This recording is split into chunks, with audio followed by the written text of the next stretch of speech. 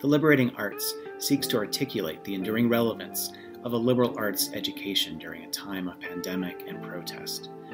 Through our online platform, we will host a series of conversations with writers, academics, institutional leaders, and public intellectuals about the nature of the liberal arts, their formational purpose, and their moral significance in a time of great cultural disruption.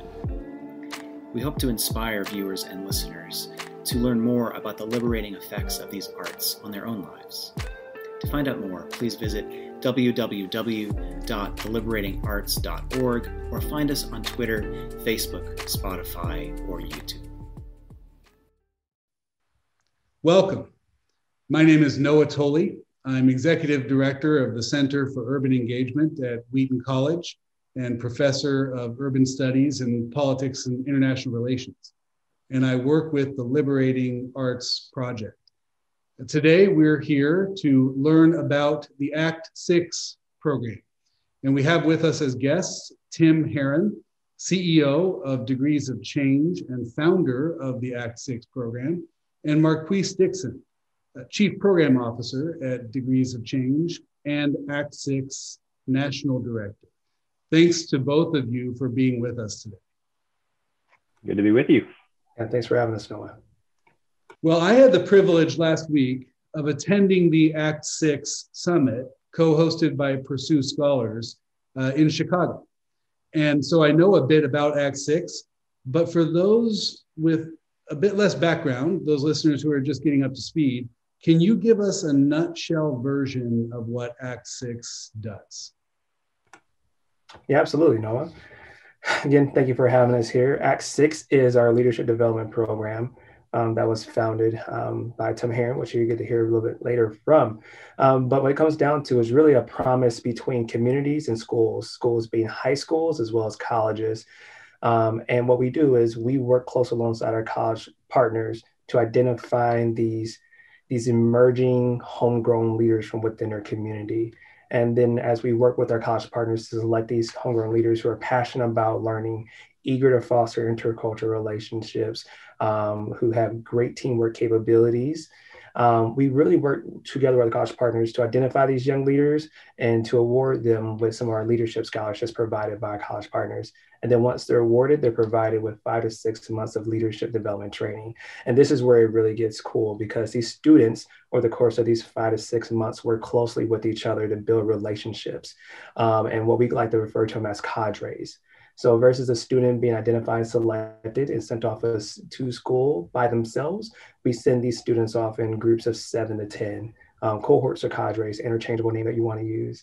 But during this time, these students are primed and ready to go, step foot on campus and learn.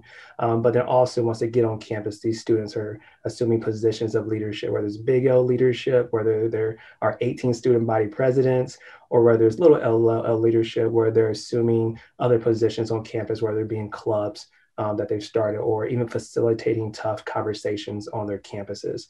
But really the heart of the program is like, how do we work alongside these young emerging leaders, empower and embolden them to live out their leadership, and hope to really inspire them to return to their home communities that make them more vibrant and equitable places to live. Currently, I have a group of 450 Act 6 alums.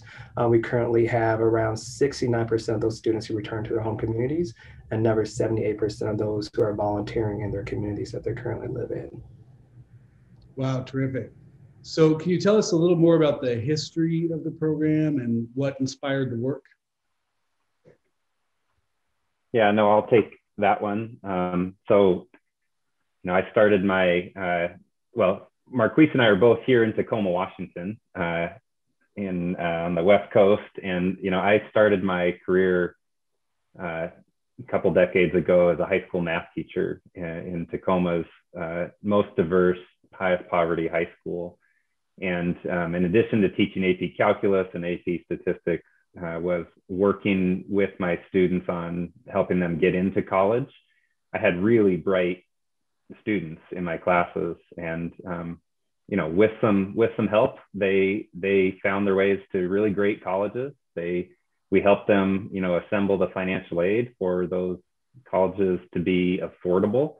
And they headed off with kind of all the promise in the world. And I, at the time, kind of naively slapped myself on the back and said, way to go, job, mission accomplished. And can't wait to see what these amazing young people do with their degrees. And really quickly, even in that first year of doing that work, realized that these incredibly talented young people loaded with potential were not being as successful as I just assumed they would be in college. So too many of them began to come home short of a degree, oftentimes with debt that they had accumulated, or began to kind of play musical colleges circulating through, or just finally decided that college wasn't maybe for them.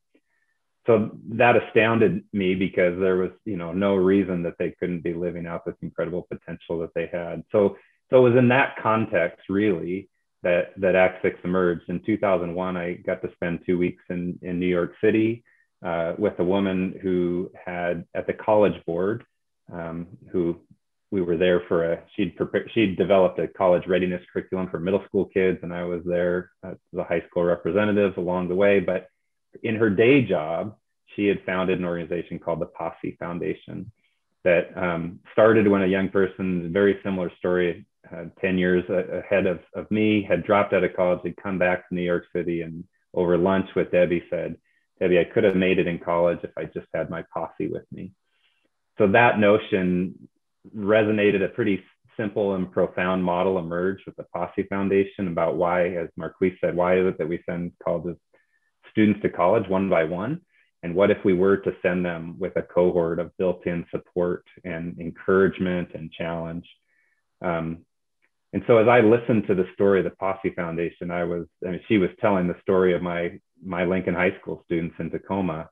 And so I came back to Tacoma really inspired by that, and began to assemble folks from colleges in the region, from a nonprofit called Northwest Leadership Foundation, where I was also working at the time. And what we began to think about was, what would that model particularly look like when we're working with Christian colleges? I think faith-based colleges and their broad diversity have some really powerful resources to do this work with, and some really unique challenges and particular struggles when it comes to engaging students of color, first-gen students, and kind of a wider range of students than they've traditionally served, and thinking about how they become welcoming places for those students. And so out of that emerged the Act Six model. We borrowed a lot from Posse, but also tweaked it a lot. And one of the things that took center stage, as you heard Marquise share, was this idea that this is not just about a college degree, but we began to see the 5 years, the last year of high school and the 4 years of college, as a time that we could invest really deeply in young people and encourage them to think and to challenge themselves how they could use their education back in the communities that nurtured them. And so you'll hear that throughout our conversation here, the central theme of identifying, selecting, and then encouraging young people who deeply love their communities and want to invest back in those places. Well, that's a terrific story about what Act Six is and does, where it started. It's been around long enough that there must be things that have changed. There must be ways in which the program has learned and grown. What are some of those things along the way that you've learned, and some of the ways in which the program might have changed? Yeah, that's a great question, and I'll point to a couple. So just to give you a sense, we selected our first cadre of 11 students from Tacoma, Washington. We sent them across the state of Washington to Spokane in Eastern Washington, and Whitworth College at the time, now Whitworth University. So 11 students who were kind of carving a new path at this institution. What was really encouraging was 4 years later, all 11 of them, and actually 12 from the one from the second cadre. I was a stats teacher, and so I often joke it takes a stats teacher to produce 110% graduation rate that we accomplished in that first cohort. But also in that group was Whitworth's student body student government president. So these students walked across the stage, they graduated, but they left a really lasting impact on that campus. So we knew pretty early on that we were onto something and began to share the model and explore new partnerships. So now we find ourselves having just selected the 19th cadre of scholars for Whitworth University, and now have a network that includes 17 college partners. And with these newest selections this winter, now over 1,100 students who've entered into this Act 6 journey. So to your point, along the way, we've learned a lot. And I would start with the observation that as our colleges, we've learned that there's work. I think we originally framed the model in those days of how can we help our students be successful, and how can we help them to navigate institutions that oftentimes were not built with students like them in mind, and build the supports along the way and raise their voices so that they can shape the efforts of those institutions to be better.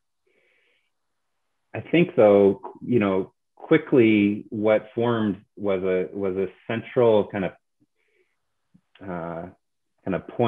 point of wrestling, because on one hand we want to elevate the voices of students. Their voices have to be part of that work to make those institutions better. And at the core of our model is bringing student leadership to those conversations. And at the same time, we realize it's not the responsibility of these students to change or improve the institutions. That responsibility lies with the leadership. Now, we also believe that the leadership can't do that without being informed by these firsthand experiences.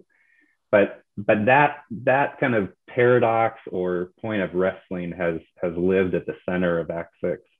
And so as we've engaged a wide range of Christian colleges across a number of different dimensions, some of whom are incredibly diverse institutions, and some of whom are, predominantly white institutions. And so,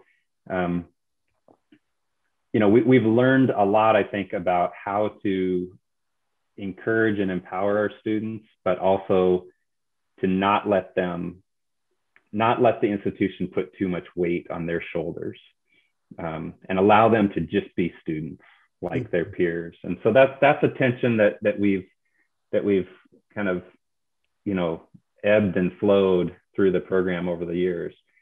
I think in these last many years, or last several years, I would say, we've all watched the national conversation about racial justice and educational inequity kind of take center stage.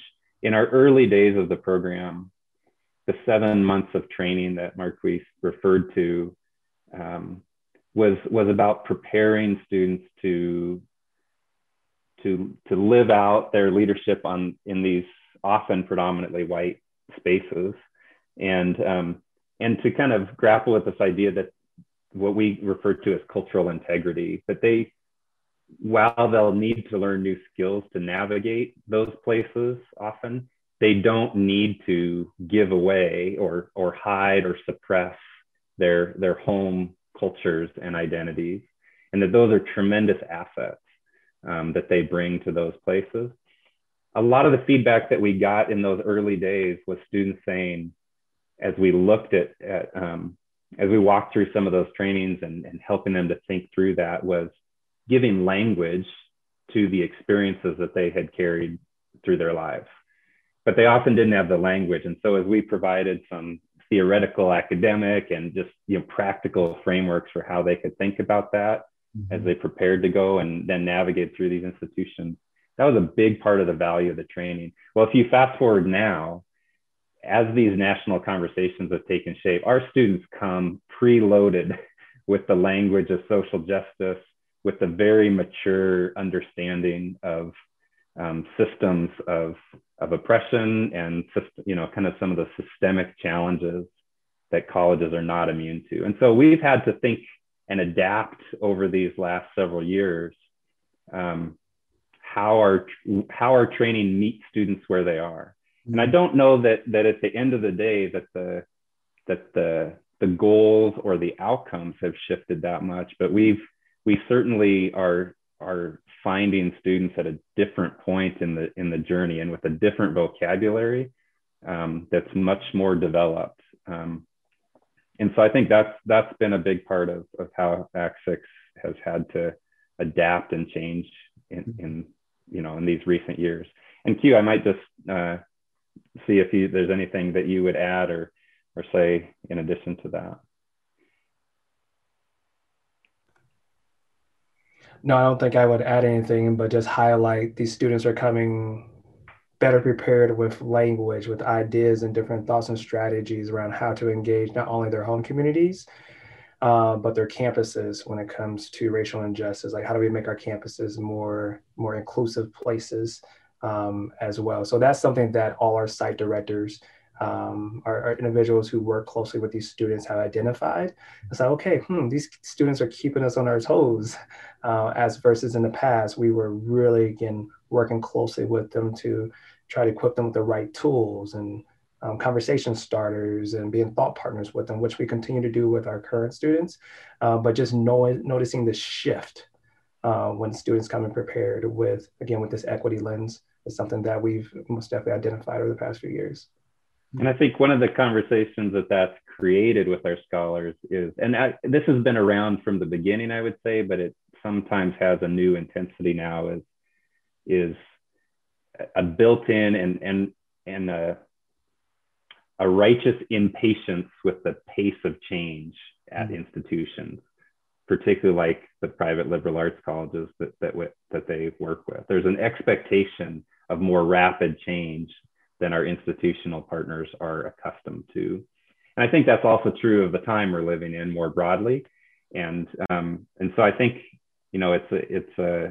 it's heightened our sense of how do we continue to appropriately partner with and challenge our college partners, but also help to set up expectations for our students of what, how they might engage and what change they might experience in the 4 years or even the first year that they arrive on campus.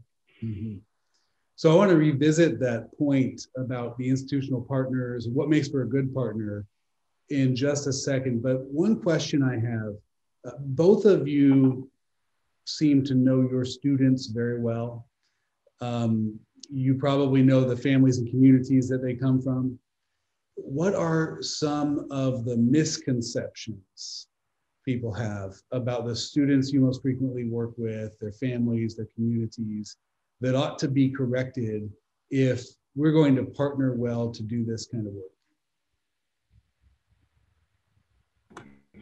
Yeah, I'll take the first crack at it, Tim. And I'll answer this question from my past 11 years living in Minnesota, where we launched the first Act 6 program outside the Pacific Northwest in 2014.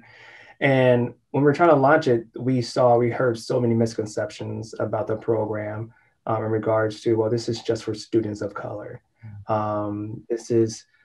These students really don't want to go to college, or why are you recruiting from these specific communities? And part of the story was these communities have sent students to some of our partner colleges who happen to be predominantly white institutions. And those students would end up leaving debt in no degree. And that debt would follow them wherever they went, as Tim alluded to, sort of this musical colleges illustration that he painted. So for us, it was, well, these communities have actually experienced hurt by your institutions. That these students were entrusted by their families to come to your school and have an experience to where they would want to come back to their home communities and be able to share with their siblings and their friends from up and down the street, go back to the old high schools. And that wasn't necessarily the case. So we had wounded and broken communities that didn't have trust within some of the colleges we partnered with. So, but then also you fast forward and you actually have these students' first years on campus. And when their students would show up during their first year experiences, and it would be some of their peers on campus saying, oh, you must be adopted, or, oh, you must be here because you got that new diversity or multicultural scholarship on campus. And again, these are young 17 to 18-year-old kids who, again, are the first chosen within the Twin Cities areas to go to, at this point in time, 3 different institutions. So for us, it's okay, how do we wrap our arms around these students and journey alongside them for 4 years? But then also a lot of our prep work that came during the pre-college training was really equipping them for, this is what you're going to experience. These are the stares you're going to get. These are the looks. No matter how hard we try to expand the brand externally, knowing that we're going out to these communities, we're advocating for our partner colleges, there's also this need for internal branding as well. So the institution doing its part by having several meetings, by making sure that people understand this is first and foremost a leadership scholarship, and knowing that these communities have so many individuals who are going to college every single year. Ask yourself, why aren't they coming to your school? So those are some of the early findings that we found around misconceptions. And then you also factor in the high turnover rate within higher ed and some of our partner colleges. So there's always this refreshing and need to make sure people are getting the messaging right around it. Because the ones who ultimately end up suffering are the students who are on campus, and they're always being penciled in or put in a box around diversity or low income, which we do serve low income students, and we do serve students of color. But when it comes to the heart of the program, it's centered around leadership. Mm-hmm. So from your perspective, what makes an institution a good home for the students in your cadres? What would be, let's say, the differences between institutions that make a difference for the students? Yeah, absolutely. And I didn't know if Tim, if you had anything else to add to that last piece. But so as we look at good homes, Noah, I think part of it starts with leadership, right? It's from the top down, when the president will say, these are the problems, these are the areas of concerns that we've identified as an institution as we look ourselves in the face. And what are we going to do to solve it? And you were at the summit last week where we heard from one of our couple of our dear colleagues, Tim Fuller, who's a higher ed consultant, and also Steve Moreland, former VP at Taylor University. And even they went back and forth. Tim Fuller would say Act 6 is not the silver bullet to solve all your diversity, equity, inclusion problems on campus. And Steve Moreland would say, to the contrary, it actually helped expose a lot of those areas where we weren't adequately supporting our students from marginalized communities. So I think it starts with leadership for them to be able to identify it. And we're joined by one of our former presidents, Jay Barnes, former president of Bethel University in Minneapolis. And he talked about how this was one of the best decisions he's made in over his 20 years at the institution. So if we can have leadership buy into it and understanding, again, this can be part of the solution, but then also have that information matriculate down, the messaging about the why we're doing this, matriculate down to those members who are working most closely with our students. We know that it's going to make for a better experience for our students being on campus. But then I will add to it, just one of our values at Degrees of Change is committed to collaboration. So actually having partners who view this as a true partnership. Act 6 was started in this community in partnership with college. So knowing that if we can get both of these key stakeholders to come together and wrap their arms around these students, emerging leaders, then the success rate is going to be higher. So be able to work closely alongside these institutions who view us as a partner within the community or an extension of their brand within these communities, which allow our partners have respected brands and deep committed relationships in these home communities. But then from there, I think it really does make and set the table for our students to have a good experience on these campuses. So they want to come back. They're the biggest brand ambassadors. They're wearing their school's swag, as the kids like to call it, their sweatshirts, their hoodies, hats, and they go back and they're going back to the high schools. They're going on recruitment visits, and just seeing the posture in which they talk with such excitement. They're proud to represent their institution and go back to Alma Mater High School and be like, look, forget what you've heard about this school. This is how they're looking to solve it, because again, these colleges are making an unparalleled financial commitment into these students' lives. But again, the return on their investment is so much greater than just a dollar sign. But when they come back to the home communities and they're representing the school and the school gets to see that, is a beautiful thing. So I think it starts with leadership and continue to have consistent messaging matriculate down through the entire institution. Knowing that not everyone's going to listen, but knowing that an effort is being made and knowing that what Tim alluded to, I think hit the nail on the head, knowing that these students, they're not going to be the experts. And I go back to my own experience of being a history major and going back to my several history classes. And we would talk about American history and we would talk around slavery, and there's automatically all eyes are, what do you think about this, Marquise? We're not asking for that for our students, but what we are asking for them, their voices should be heard and their voices should be considered when it comes to especially diversity, equity, inclusion on your campus, students of color experiences overall on your campus. And so for some institutions, they really do a really thorough vetting process of, okay, how are we recruiting these students? How are we selecting them? What's their persistent and graduation rate as our institution? And then once they do that analysis, then in partnership with them, we're able to come together and be like, this is why Act 6 will be a great fit for your institution. And I'm not sure if you had anything to add to that, Tim. Yeah, I think that's great, Marquise. And I think the one thing I would add in this kind of what we've seen that in the institutions that have really thrived with Act 6 is, and we saw this we heard this in the summit from the folks, the leaders that Marquise mentioned.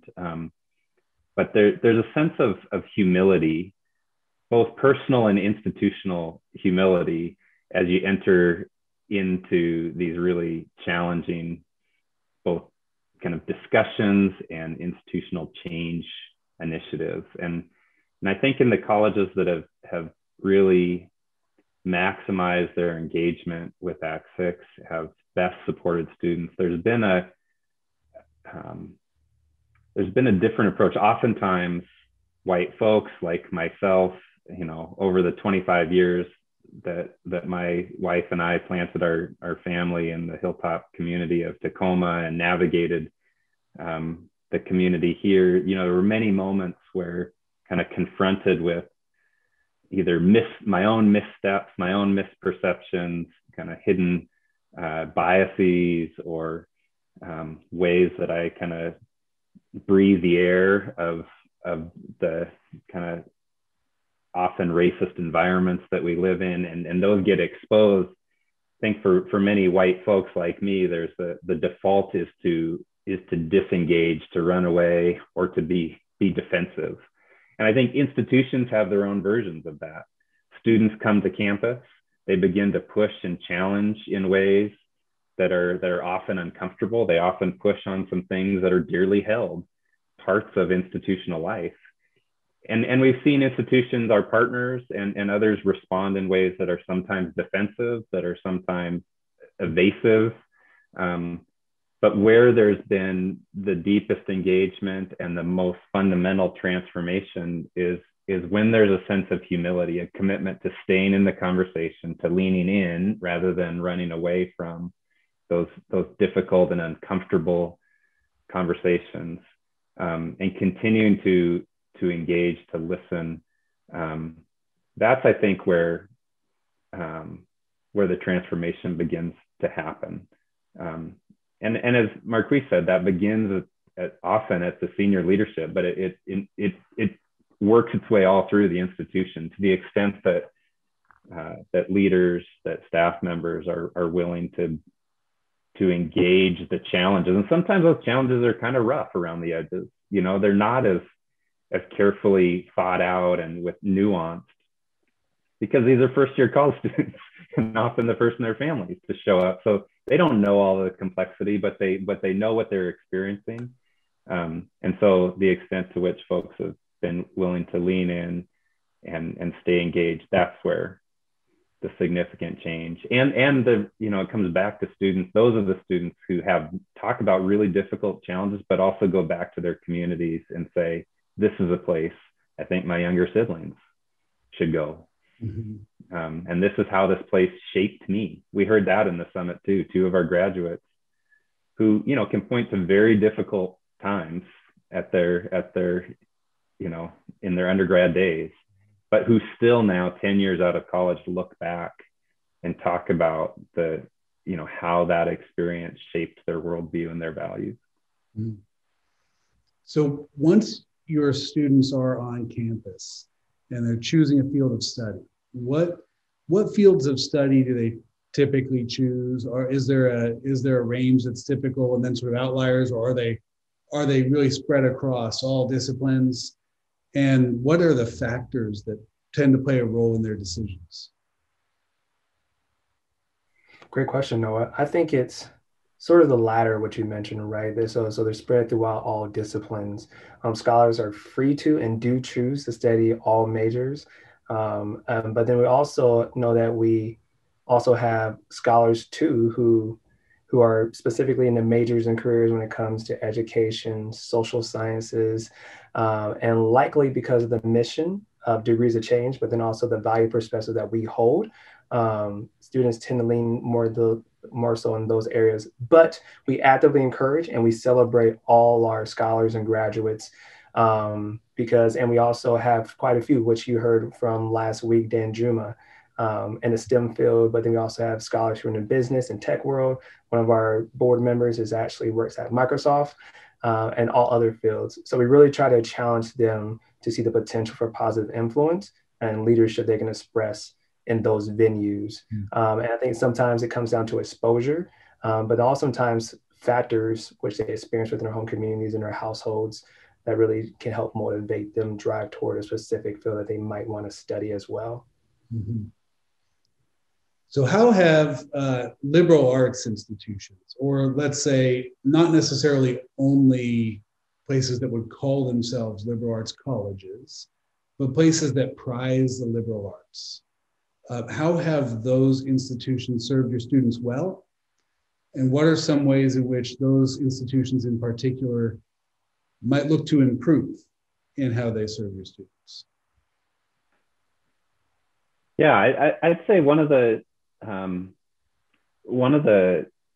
fundamental ways that all of our colleges would probably identify themselves as liberal arts colleges, and I think there's something unique in the liberal arts approach to higher education that aligns nicely with our work. And it's this idea: sure, you're going to college, you're going to get a degree, and we really hope that turns into a good job that earns a living wage that kind of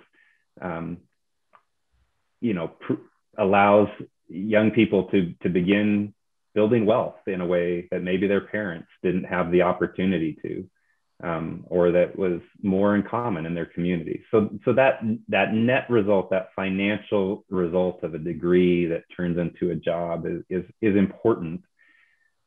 But we ultimately, I think, look to a different outcome in assessing what Act 6 is about. And as we've articulated, it's this idea of how do we equip leaders from across communities that represent the full diversity of those communities to exert that influence for positive change and to make, help grow more vibrant communities.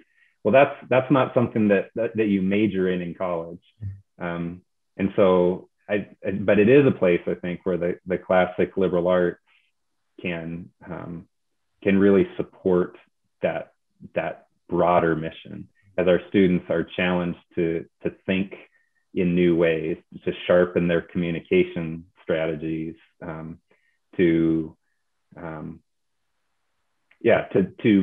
pull together the different threads of their education in new ways. So I think there's a sense that our graduates come out ready to innovate and to think differently in the world. So I think that's one of the great assets of the liberal arts.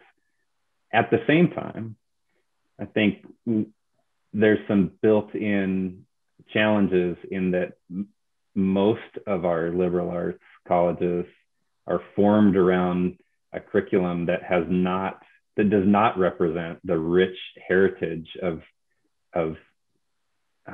learning and knowledge across the world. It's rooted in a Western curriculum that has a lot to offer, but also doesn't fully represent some of the traditions and heritage that our students bring from their own families and their cultural backgrounds. And so oftentimes, the very sense that a liberal arts education pushes you to think in new ways and extend your thinking, sometimes that's true, but in a very narrow way. And our students come and often don't find themselves or their own traditions represented well. So they are pushed to think differently, but they're not able to contribute or draw from these kind of rich resources from other traditions. And so that's a place that our colleges need to continue to grow and have been in some places, in some really significant ways. And quite frankly, often back to this paradox or dilemma, often at the urging and pushing of Act 6 scholars who are raising their voices. It's not their job to design the curriculum, but they are pushing our institutions to broaden their sense of what that liberal arts core represents and draws from. So if we look out 5 years, 10 years into the future, what are some things that you think colleges and universities are going to need to do well to better serve students and partner with organizations like Act 6? As I think about wrapping up our conversation, I think not just about right now and looking back over the past successes, but looking into the future and saying, what's coming down the road? What can we do better? What do we need to plan for now in order to serve well the students that you serve and partner well with organizations like yours? Yeah, no, I think you raised up something that I think everyone in higher ed is thinking about, and as you talk about the enrollment cliff, as we start thinking around what's coming down the road, how do we position ourselves? And again, I'm not a higher ed expert, but I speak through the lens and perspective of someone who is a first generation, low income college student who's lived in the communities and communities of the students that we serve. And one of the things that I think about is, as we look at how students of color are currently being served and supported, or students from marginalized communities are being supported on your campuses, I think I would start there. Like, think about how they're currently being supported on your campus.